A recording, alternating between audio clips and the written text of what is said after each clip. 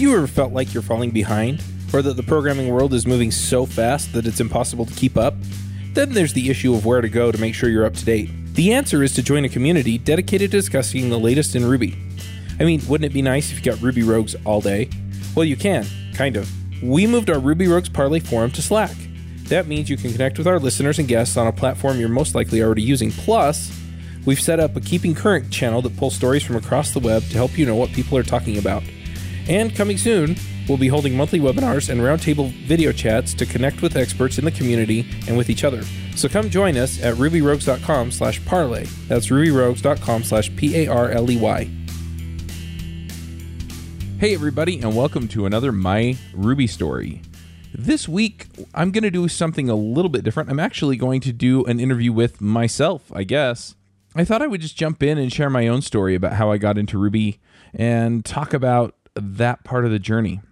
So the questions that I typically ask guests, I'm just going to kind of call them out, and then I will go ahead and answer them. I don't know how weird this is going to be for me, so hang in there and we'll see how this goes. The first question I usually ask guests is, how did you get into programming? And it's kind of an interesting journey that I had getting into programming. So I do remember, and I've had a few of the guests on the My Ruby, My JS, and My Angular stories all say that they did a little bit of logo programming when they were a kid, where you had the little turtle on the screen and you would give it commands, turn right so many degrees, go forward so many steps, etc., and draw shapes on the screen. And I remember doing that. I don't remember exactly how old I was. I want to say I was like 7 or 8, like second grade, third grade, but I don't remember for sure. I do remember doing that and thinking it was cool and feeling like I was creating something by making it draw a circle or some wonky shape. I also did a little bit of programming in junior high school. So there were two things. One was I was in a math club. And so we would go and we would meet actually for one of our classes, and we would prepare for math contests. So there was a state math contest for the state of Utah, and there was another contest that was kind of a team/individual challenge called Math Counts. And so we would prepare for that contest or those contests, and then usually by the end of the year, we'd have a couple of months where we could just do whatever. And so our teacher, she was really great. Her name was Mrs. Price. She actually helped us learn Pascal, and we were creating all kinds of different things. Again, a lot of it was drawing, but we did do some mathematical programming for some of the things that we had learned in the class.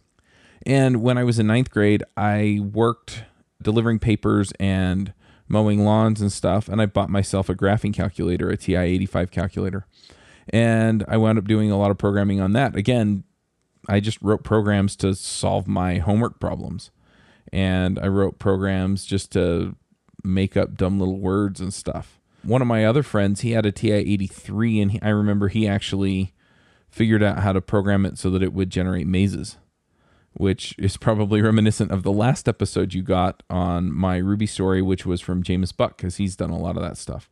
Anyway, it was really interesting, a lot of fun, and I thought it was just kind of an interesting thing. And then in high school, I signed up for an electronics class. And I did that primarily because I had developed an interest while spending time with my grandfather.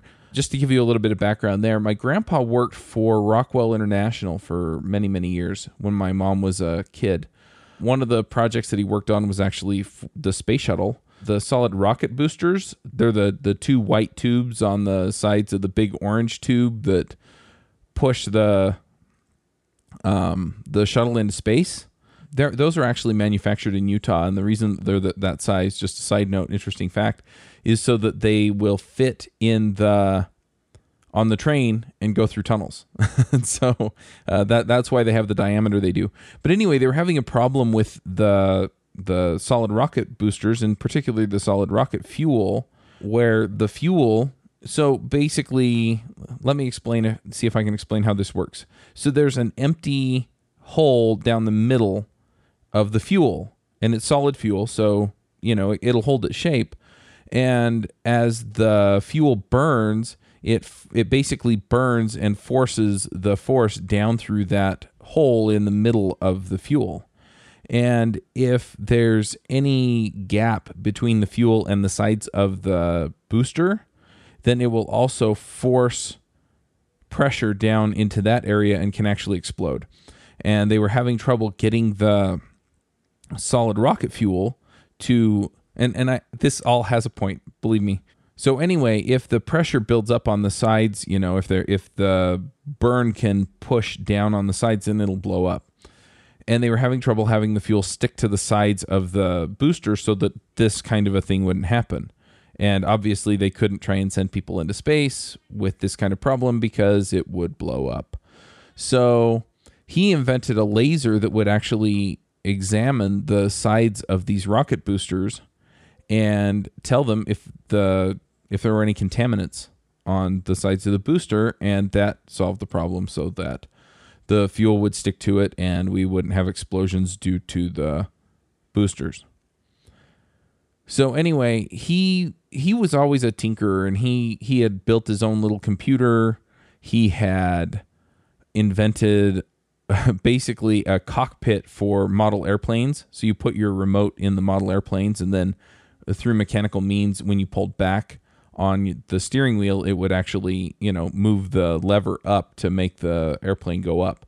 So anyway, really, he was kind of that way. And I remember talking to him about a lot of this stuff. He also invented an ellipsometer, which is a tool that measures the thickness of the oxygen layer on silicon discs that are used to make chips. And so again, he had invented a new way of measuring that was both more accurate and was faster than the way that they were doing it before, so they could actually test more wafers out of a batch.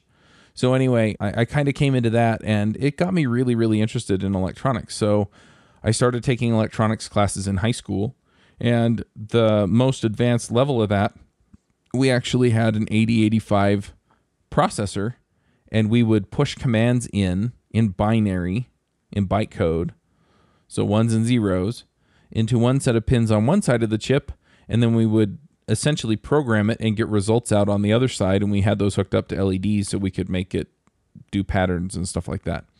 And this was all involving math and these instructions that we would send to the 8085 calculator. So I kind of did a wide range of programming as a kid, but not necessarily the sort of traditional thing that you see a lot of other people doing, where they're saying, oh, I was building stuff in C and whatever. I wasn't doing anything that traditional. I did also play around with GeoCities and AngelFire and get into web development that way. And so I would just, do HTML and build dumb little sites. I don't even remember what they were about, but I remember it was fun and I enjoyed it. So then the time came for me to go to college. So I went down to Brigham Young University and I signed up as an electrical engineering major and started taking those classes. And one of the classes was Introduction to Programming. And so I took that. I took an operating systems class. I took a bunch of other programming classes. I remember writing inheritance models for chess pieces and stuff like that. And through all of this, it always felt like programming was sort of a toy, right? It didn't feel like it was a serious thing. And so I didn't take it seriously. I did the web development stuff because it was fun. I did the programming for my classes because it was fun, but I never really considered it a career path. I was really interested in doing a lot more of the chip design and low-level process-driven stuff. So if I had gone the way that I was going in college, I probably would have wound up either designing chips for Intel or AMD or somebody like that, or I would have wound up writing drivers and things like that for low-level systems. Incidentally, this is why I have some interest in IoT. But as time went on, I realized that A, I wanted to graduate sometime soon, and B, I was actually getting more and more interested in computers. And so I switched my degree from electrical engineering to computer engineering, which really did have that focus on the chip design as well as some of the other software elements. And so we wrote embedded systems, and we wrote VSDL, which is a language for specifying chip design. We did a whole bunch of C. We had to write interrupt patterns for chips. I mean, all kinds of interesting stuff that we did there. And I eventually wound up graduating with a degree in computer engineering and a minor in Italian. Also during that time, I wound up working in the Office of Information Technology. And if you listen to Jameis Buck's episode, we do talk a little bit about that because he worked at BYU as well, just not at the same time. And so we knew some of the same people and worked in some of the same areas within BYU. So that got me interested in some of this stuff. And in particular, there was a guy named Mike who I worked with at one point who was doing a whole bunch of e-commerce stuff with PHP and MySQL. And this was, I think WordPress was out there, but I don't think that e-commerce was really a thing. Amazon was kind of coming into its own, and a bunch of these other web companies were up and coming and selling stuff on the internet. But yeah, it wasn't a big industry like it is now. And he was out there selling sporting goods and things like that, and he was actually making a fair bit of money. And so while I was at BYU in my spare time, I had spare time between my job and so I didn't do so great as a student. But anyway, I built a system that would allow people to rate the apartments that they lived in near campuses, and then it also listed all the amenities that came with the apartment and allowed people to find the apartment that they wanted based on what was in it and things like that.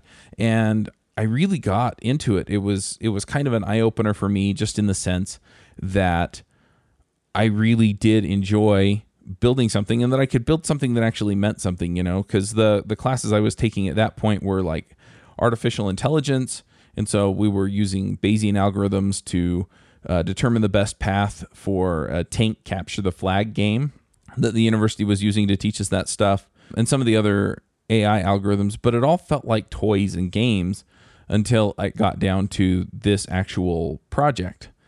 And so I really got excited about that. I also built a system in Bash that would go out and download the updates from the Red Hat servers and then rsync them over to all of the other servers that needed them, and then run the updates, so that they all didn't have to go out to the internet through a proxy that we had on campus in order to get those updates. And it made things more secure, and it also lowered the load considerably on those proxies every week.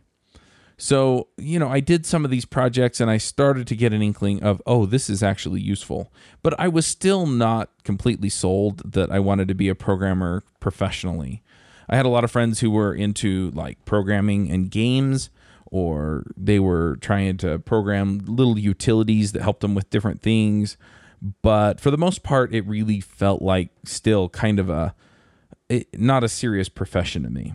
And I knew that the computers and the servers and everything else all ran on software, but at that point, those kinds of software developers seemed A, completely unattainable, and B, completely corporate. And I was kind of tired of the corporate scene by the time I was done working for BYU. So I went out and I applied. In the meantime, I also did an internship writing patent applications, and that convinced me not to go into law. But I wound up going over to a company called Mozy, and that was my first job out of college. It was also, I worked for them for like 6 months while I was finishing up my degree. And Mozy does online backup, and I'm not going to go into the whole story there, but the highlights are, and this answers the question, how did you get into Ruby? The highlights there are basically that they were using Ruby on Rails for their web-based system. They do online backup. So if you have a computer, Windows, Mac, whatever, and you have data that you don't want to lose, then you back it up to Mozy, and Mozy has a copy of it on their servers, and you can get it back whenever you need, and you request that through the web system. And that was all written in Ruby on Rails. And I was working in tech support, so people would email in, and eventually they added calling for their professional customers. And so people would call in with problems, and myself and another engineer would help handle all those requests. And at one point, the Mozy was featured in the Wall Street Journal. And when it was featured in the Wall Street Journal, all of a sudden our support requests, as well as our business, kind of blew up. It got really big, really fast. And what wound up happening is that there were only two of us answering these emails and answering the phones, and it just became way, way too much. And part of our problem was that the process basically was being done by, hey, have you answered this one? Or do you have this one open in Thunderbird? We were using Thunderbird to answer these emails.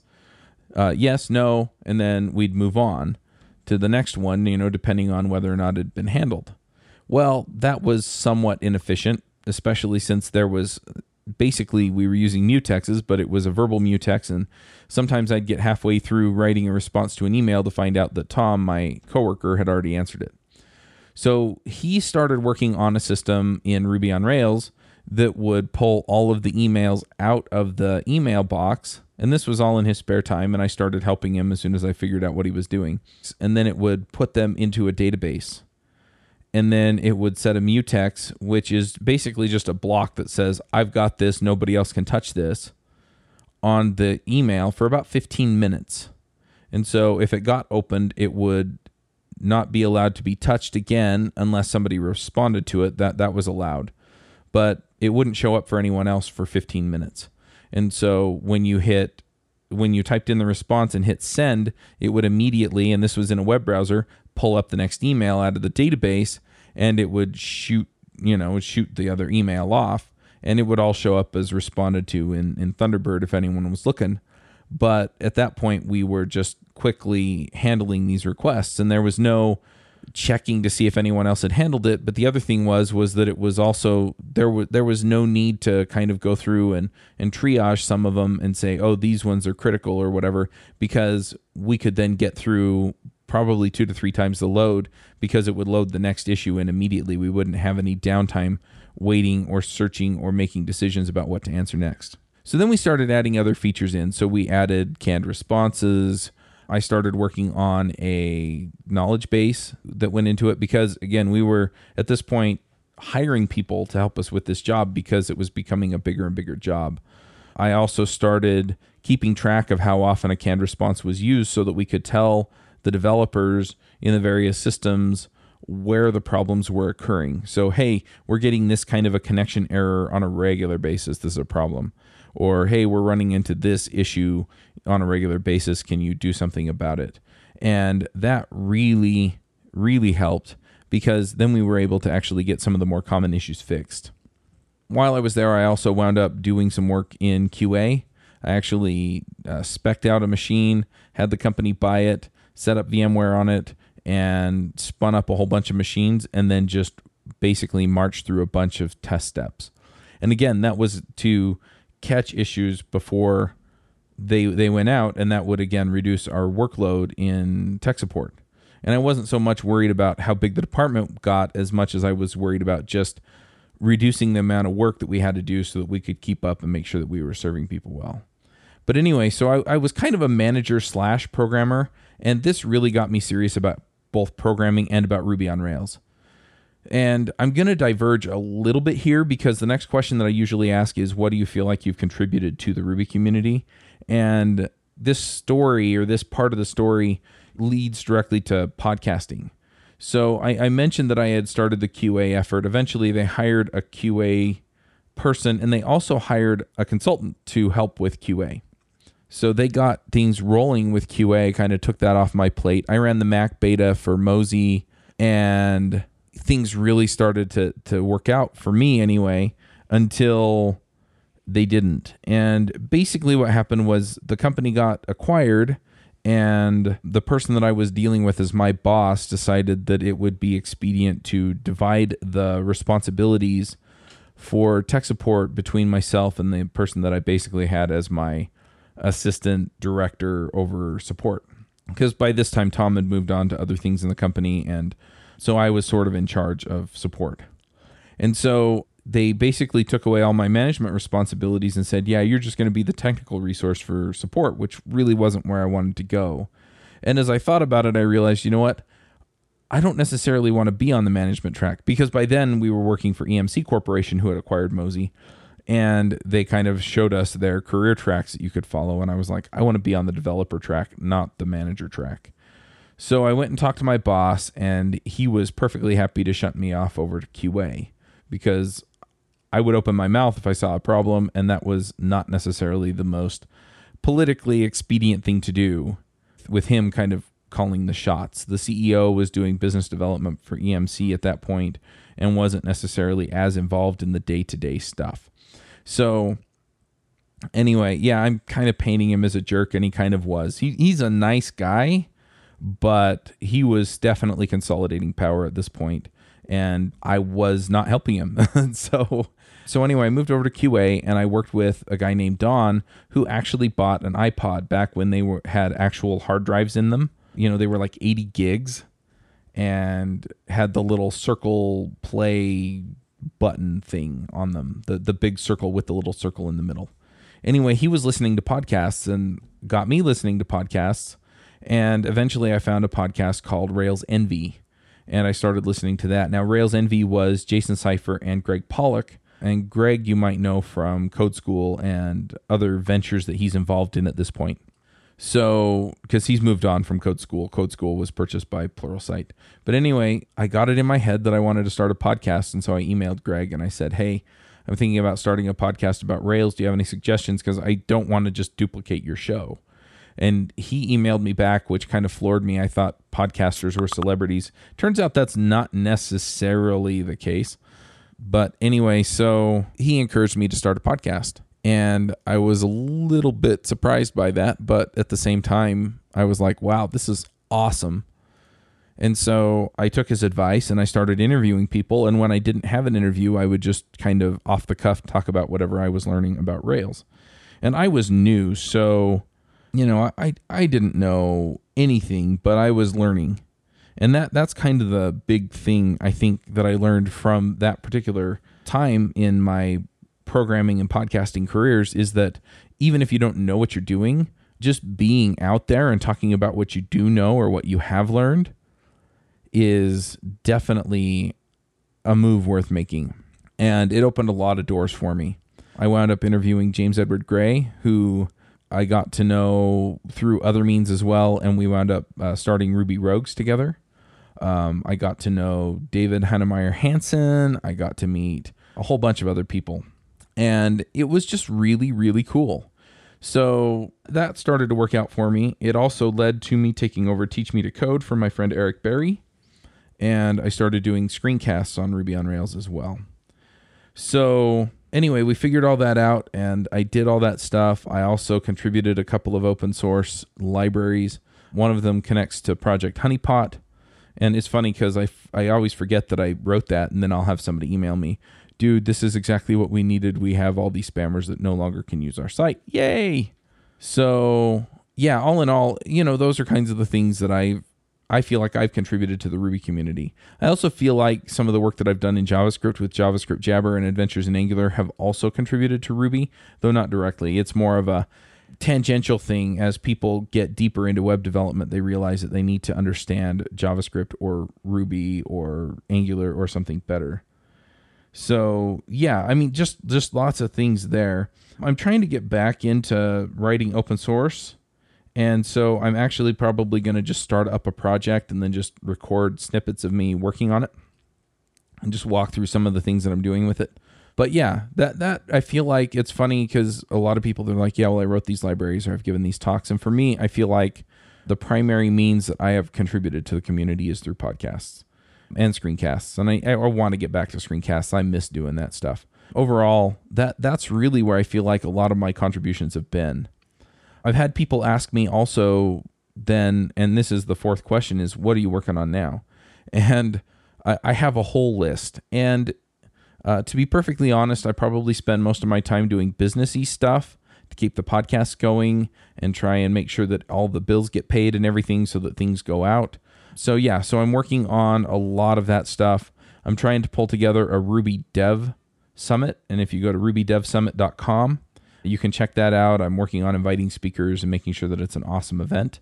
I am also working on some other things just related to growing the podcast. So I currently have Ruby Rogues and My Ruby Story. I have another series of segments I'm going to be putting together called Ruby Rants. And I'm also incidentally doing this for JavaScript and Angular. So I have my JS story or my JavaScript story and my Angular story. And I'm also going to be doing JavaScript rants and Angular rants. The Angular rants are going to be somewhat noob focused because I just haven't had the time to get into Angular the way I want. But those are all things that I'm working on. I also have gotten a lot of requests for some podcasts on some new topics. And so I am looking at areas like React and Elixir in particular. And then I've had a few people approach me about doing one on web security, about WordPress, and about artificial intelligence. And so I'm looking at those as well. And then beyond all of that, I'm trying to keep up on all the other things I have going on. So I'm an officer at my Toastmasters Club. I'm a Cub Scout leader. I do a whole bunch of just other things in life. I have 5 kids. And so, just trying to keep up on all of that. And yeah, a lot of people are like, man, that's a lot. And, do you ever get burned out? Well, I took a burnout quiz this morning and the answer is definitively yes. So at least if this quiz is any indicator. So yeah, there are 3 aspects that they measure, and one of them was moderate and the other 2 were pretty high. So anyway, I'm working on that as well and trying to find the balance with everything. And then I've also been working on just getting systems around a lot of this stuff so that it just happens automatically. And so those are kind of the areas that I've been working in. And I've been using some of the coding tools and skills for that stuff. So for example, I wrote an RSS builder this was like 3 or 4 years ago I built it. And I built it in Rails 4.2, so that'll probably tell you about how old it is. And so I've built some automation stuff into that so that if I have an RSS feed and I want to basically include everything from that feed into another feed, then I can just tell it include this other feed, and it just works. I'd like to build another one in so that it'll effectively filter feeds based on specific stuff and then allow it to pull in external RSS feeds and allow me to modify them. So, those are things that I'd like to do, and then I'd eventually like to release it as a SaaS product. But that's kind of a down the line thing, and then I've got a whole bunch of other plans for stuff. But mainly at this point, I'm just working on finding sponsors, keeping the podcast going. I recently had to switch podcast editors and, just things like that. So, yeah, a lot of the work is focused around the podcasts and kind of wrangling a lot of the business stuff that goes on around the podcasts. And yeah, I really do want to get back into coding more, but I don't know that that's going to happen for another month or 2. And then the last question that I typically ask people is for picks. But before I do picks, I just also want to let people know, because I also ask usually how do people follow you. So I'm kind of an infrequent Twitterer. So you can go to CMaxW on Twitter and follow me. DevChat.tv also has its own Twitter handle at DevChatTV. Again, I post there even less frequently.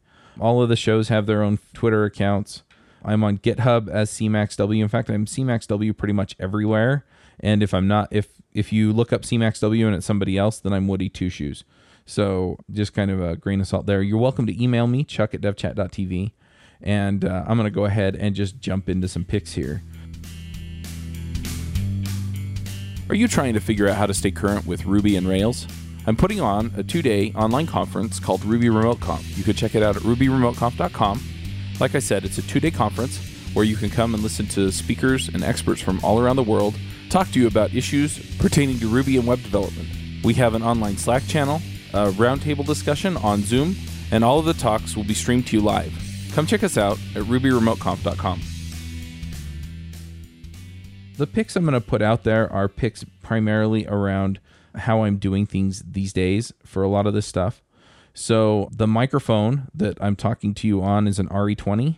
It's an Electro Voice is the brand. It's not a cheap mic, but it's a very nice mic, and I really like the way that it picks up my voice. So I'm going to pick that.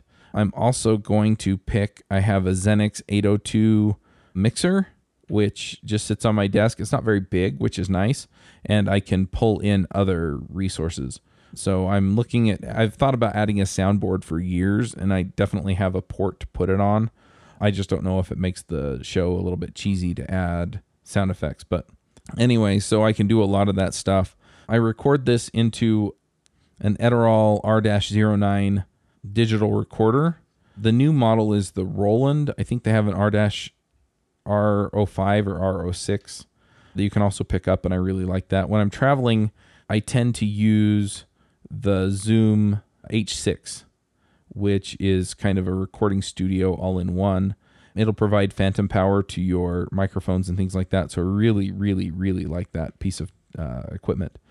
And I have an Audio-Technica 2100 ATR or AT2100, which is both USB and XLR, which is a really versatile and nice mic. And that's the one that I take when I travel. And then I just have these little microphone stands that I use. So I just set it up and off we go.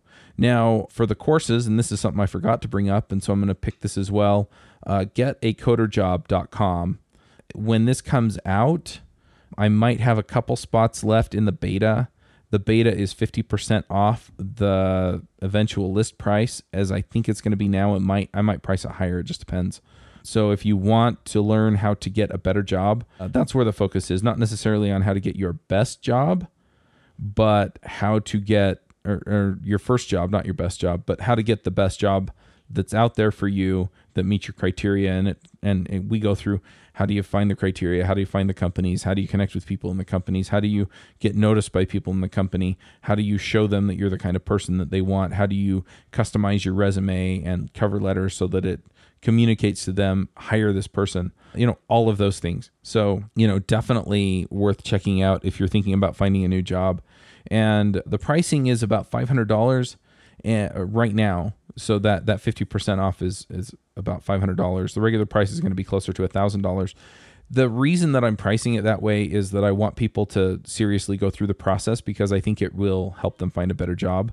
And the other thing is that I also feel like if I get you a $10,000 to $20,000 raise, and you stay in that job for 2 or 3 years, then I essentially made you $30,000 or so. And so it's not a terrible thing to ask for people to pay $500 to get $30,000 over the next few years. So anyway, definitely go check that out as well. That's at getacoderjob.com. And yeah, I think I'm going to go ahead and wrap it up after all these picks. Don't forget to go check out Ruby Dev Summit at rubydevsummit.com. That's going to be free. And then if you want the videos and some of the other high-level access stuff, I'm also going to see if I can get some of our speakers to chip in like ebooks and audio programs and things like that. But yeah, if you want the all access pass that gives you everything and the kitchen sink, then that'll be $97 up until the conference starts, and then the price goes up. So anyway, that'll be in October, and definitely go check that out as well. And yeah, I'll go ahead and wrap this one up, and we will catch everybody next week with another interview. Bandwidth for this segment is provided by CacheFly, the world's fastest CDN. Deliver your content fast with CacheFly. Visit CacheFly.com to learn more.